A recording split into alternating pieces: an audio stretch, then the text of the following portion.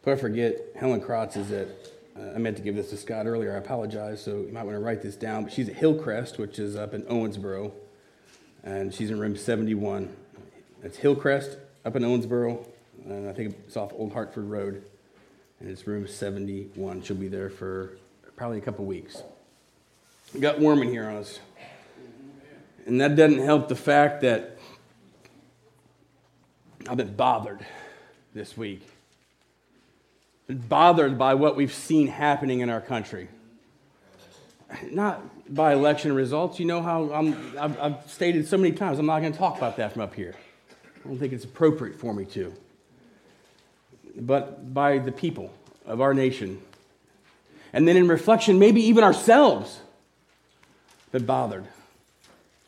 And I've thought about all the things that we've talked about here in our own church, how we need to show our faith in action and attitude every day. And not because we have to, not because we feel like we are forced to, and not because we think, oh, if we don't show our faith in action and attitude, no one else will. That's no way to be. But instead, because we want to. Because we have the love of the Lord in our heart. We want to be that loving Christian that shows that in action and attitude every day and sets the example. So I have to ask myself, let's ask all of ourselves that, did we? Have we? Did we do that? In this past election season, did we do that? Because it is so easy to point at the other side of wherever you're at. It's so easy to. And most of us have. Oh, listen, maybe you didn't. But we all know what's going on right now in our world. Hate. Fear. Those are scary things. And those are things that the Scripture talks about. Remember, God said, fear not. He said not to hate your brother, your sister, anybody. He said, love your neighbor. Who's your neighbor? People on the other side. Who's your neighbor? The candidates themselves. He also said, in case you want to say, yeah, you know what, they're not my neighbor, fine. You know what, that's debatable. We can go on about that all day. I think every man, every woman is your neighbor, but it's still covered, isn't it? Because didn't he also say, love your enemy and pray for those that persecute you? And I thought about myself for the last few months. Have I done that? Have I really done that? We've seen a bunch of name calling is what we've seen. And yeah, sure, the candidates led the way. And that's no way to be. But we've done it as well. To each other and to them, we've called names. We've seen labeling. And that's really bothered me this week. It's really bothered me, some of the labeling that we've seen in our country. Something that shouldn't be going on. I don't care who you voted for, that does not make you an evil person because of that. If you voted for one candidate, it does not make you a racist. And we've got to know that as a nation. We've got to. If you voted for another candidate, it does not make you a baby killer. It doesn't. And let me make this perfectly clear, because this is one thing I will say from the pulpit. I'm absolutely 100% against abortion. But we've done it. Our country has. And then after the election, we want to know why things are happening the way that they're happening. And we can blame it on the media all day long, but we tuned in. So you know what? I think it's time for us to repent from it. To recognize that we need to be part of the solution instead of part of the problem. Maybe you didn't do it as much as someone else, but if you called anybody from the other side or one of the candidates a name that you shouldn't have called them or that you wouldn't want to be called yourself, it was wrong. I'm guilty of it. We got to repent. We got to try harder. And we've got to lead with love. And you know what, though, guys? This is what's great about it.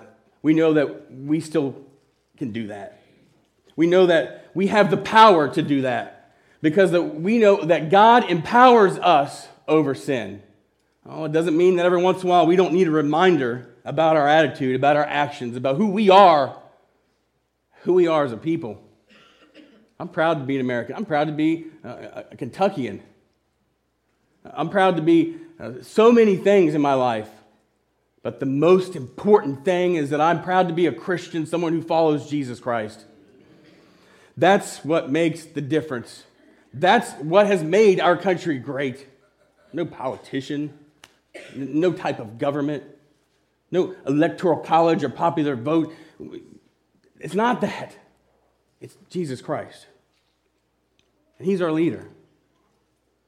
So no matter if you want to say that Barack Obama is your president or if Donald Trump is your president, it matters not. What matters is that Jesus is who you look to. Jesus is your leader. And when we look to see what Jesus wants us to do, it is quite clear how we should behave. I say thank you, Lord, for empowering us over sin. And you can say this in so many ways. He gives us the power to overcome sin. He gives us the power to defeat it, not by us, but through Jesus. Now, think about how God's done that for us. Now, let me rephrase that, because God didn't do it. He's not doing it for us. He's not empowering us in sin for us. He instead is making it possible for us to overcome sin, to be empowered to defeat sin. That's what God's done for us, and he's done that through Jesus. He's given us an opportunity to make our relationship right with him, which is an everyday thing. How? How are we going to do that? Not by snap of the fingers, not by the waving of a magic wand, not by brainwashing, not by forcing, but through encouragement, through the blessings that he has given us, through faith, through the Spirit that he's given us, empowered us with, through his word, through growth in our faith, but most importantly, through Jesus. That's how he makes these things possible for us. So let's take advantage of it and let's lead the way. We can't look at our nation and say, why are we turning away from God? Why are we turning away from our faith, from those things that really this nation was founded on? Why are we turning away from it? And guys, sometimes I think we got to look within because we've got to set a better example. So much hate, so much fear. It scares me, especially whenever we see it in Christians. How can we expect the rest of our nation, the rest of our world, to be able to go forward without hate, without that fear, if we don't set that example in our lives? And no, it's not something we can force. It's something that we should want to do. That's sin, though. All those things, in the book of James, it says, don't let anger allow sin to control you. We know that sin is going to cause that separation between us and God. And when we really think about what's at stake with that, if we're living in a nation that has turned away from God, we should expect more hate, we should expect more anger, we should expect more violence, we should expect more fear. And folks, I haven't given up hope yet. I know in the end that we win. It says so in the good book, and I believe it. So I'm not giving up. What's at stake? Everything. Eternity.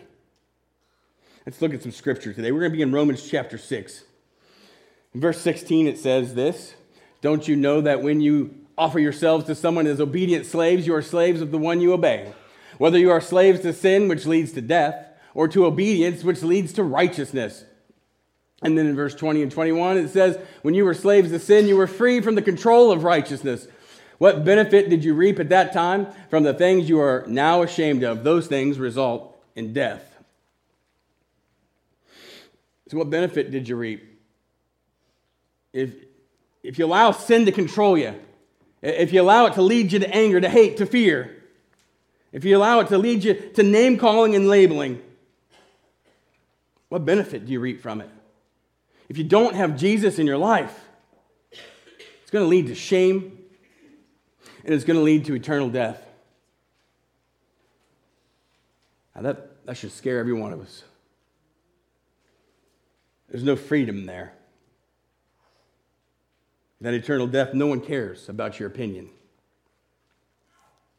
In that eternal death, there's nothing but hate all the time. There's no God in the world of eternal damnation. He separated himself from it forever. There's only grief. And even in your world now, think about it.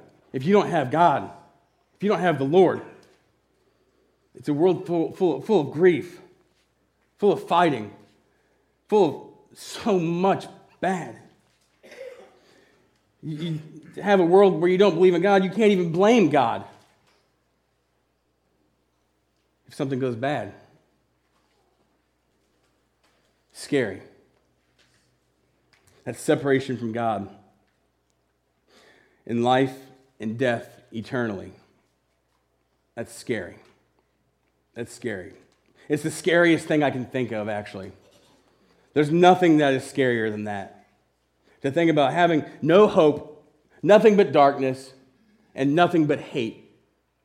To imagine a world without love. Ladies and gentlemen, I got news for you. Just because it says on TV that everybody hates each other, I don't think that's true. Because when I look around our nation, I see people that care. Yes, the media might show you the people that only seem to hate and are really, really struggling with their anger right now. Maybe that's all they'll show you. But the fact is, throughout our country right now, people love each other. So many, maybe not all. And we all need to work on it. But they do.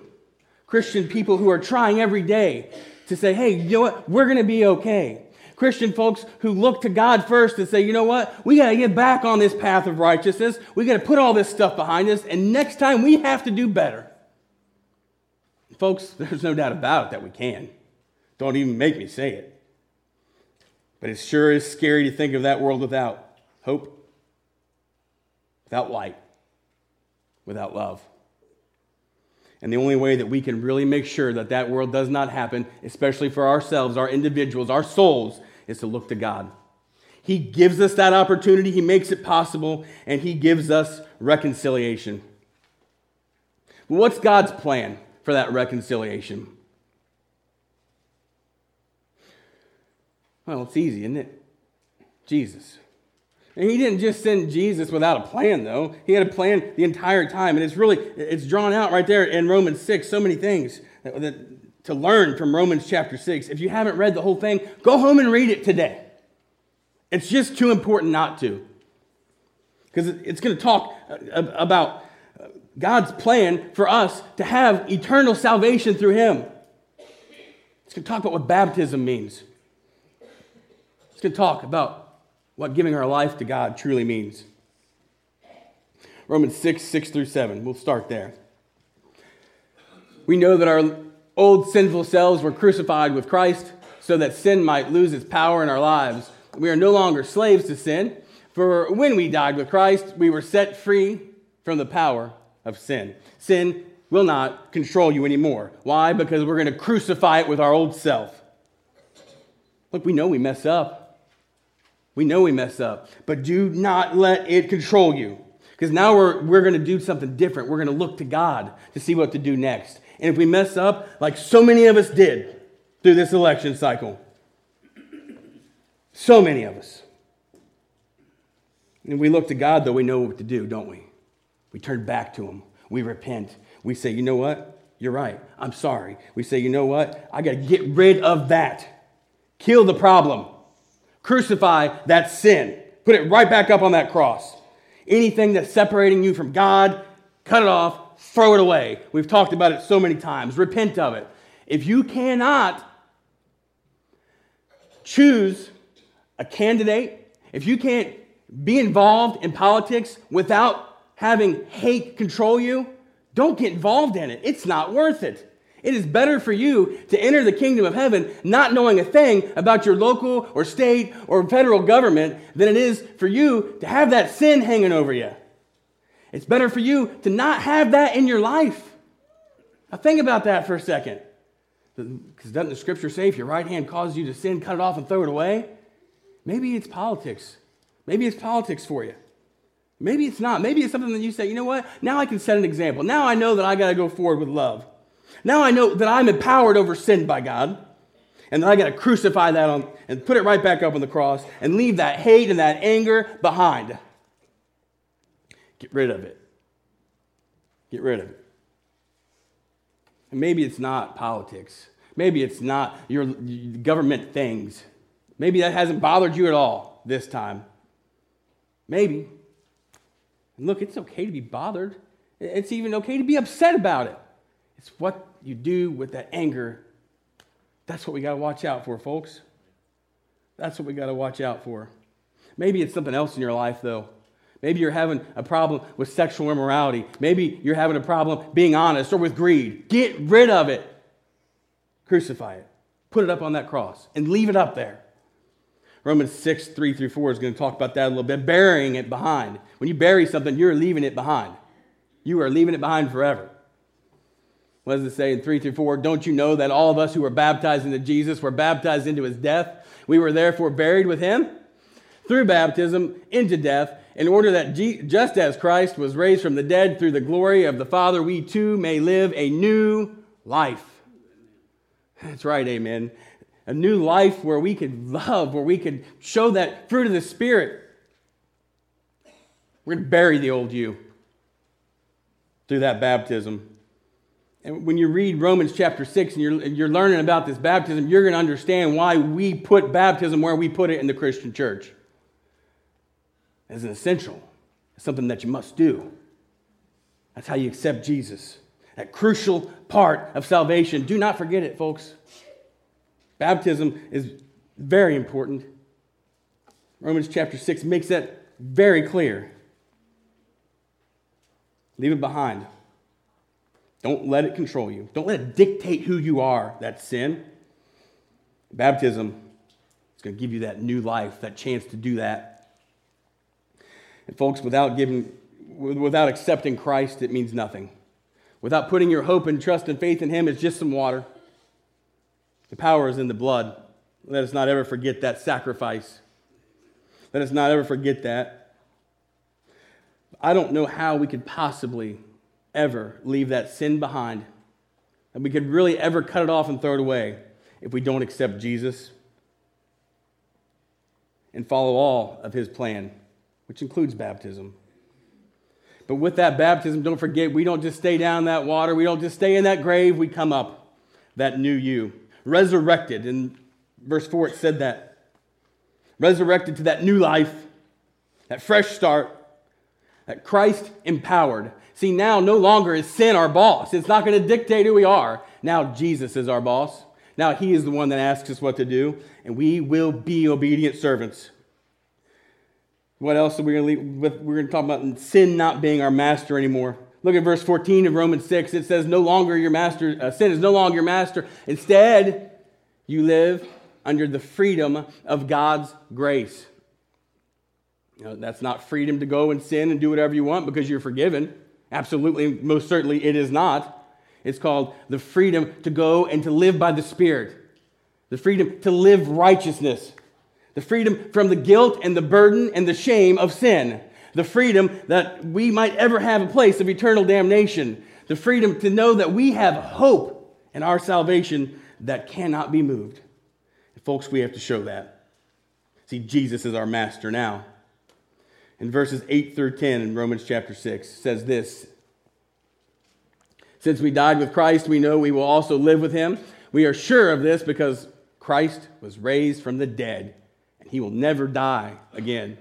So what is this also going to tell us? That eternal salvation is there too.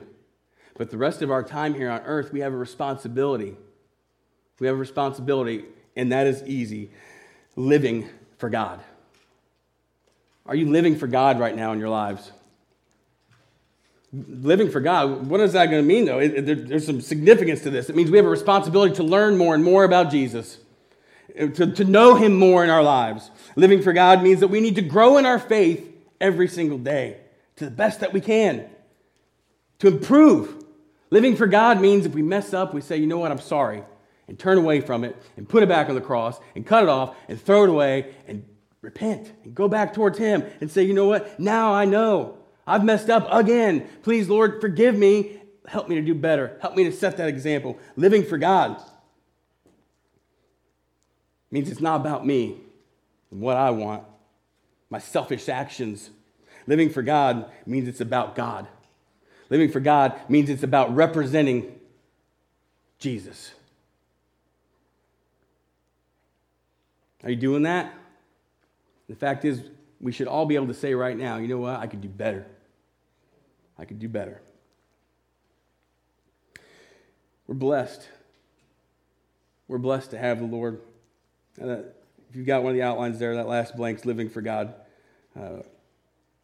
in 8 through 10. But the fact is, we're blessed because you know what? We know what freedom is in our country. At least we think we do. But even more importantly, we know what it means to be set free from that burden of sin. We know what it means to say, thank you, God, for giving us Jesus. Romans 6:22 through 23. Now that you have been set free from sin and have become slaves of God, the benefit you reap leads to holiness. And the result is eternal life. For the wages of sin is death, but the gift of God is eternal life in Christ Jesus our Lord. Folks, that's the truth. That's the truth. You know, John 8:32, you shall know the truth, and the truth shall set you free. How you feel doesn't change God's truth. But God's truth should change how you feel. It should. Knowing that we've been free. Knowing, like it said in the verse, go back to Romans there, if you would, pal. Like it said there at the end, death, that's where sin leads. That's what's at stake. Eternal life, that's where the Lord Jesus Christ leads. So, what benefit do you reap from holiness? The fruit of the Spirit. What does holiness mean? It means you belong to God. That's what it means. And that should be evident by our fruit. It means you're following Jesus. We know that it means that you're doing your best to follow that path of righteousness, but we know that sometimes it's a process. What benefit do you reap from holiness? Eternal life. How's your life? Right now. Think about this.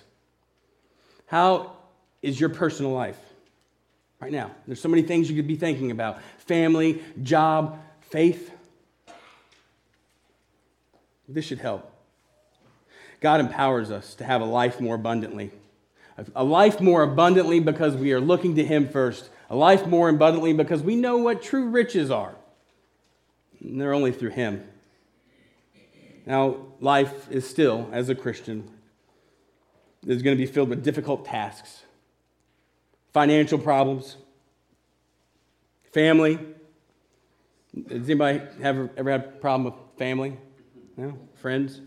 Yeah, we all have. We all have. There's difficult tasks in our life every day. Decisions, if you will. Just like you had this past week on Tuesday.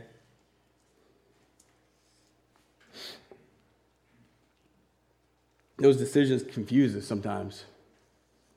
Not just at the ballot box. You guys had your mind made up. Sure.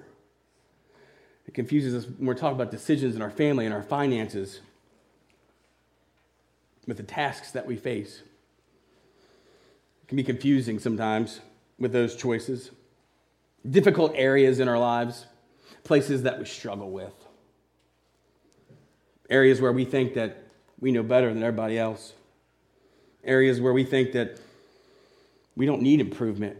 Areas that we know where we struggle. Difficult areas. You're going to have a decision to make every day of your life. Choose His way. Choose the way of the Lord. Don't choose hate. Jesus most certainly didn't. And you think about what's going on in our nation right now. Some of the things that we've said. And I ask you, what would Jesus do?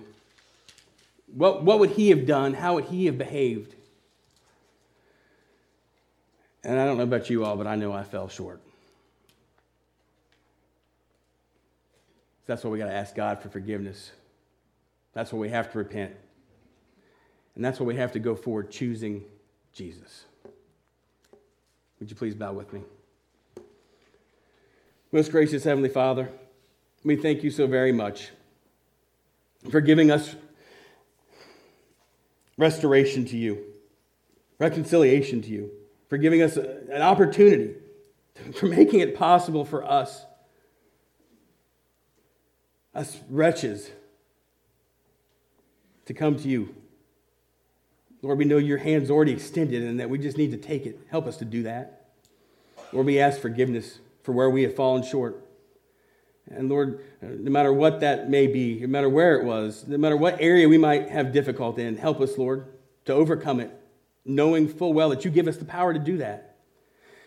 Lord, I ask for forgiveness. Lord, just now we ask that you will help us as Christians, as part of your kingdom, to put you first above all else in our lives. Lord, help us to be leaders in our nation right now, to set the example of love, to show love for our neighbors, for our enemies, to show kindness.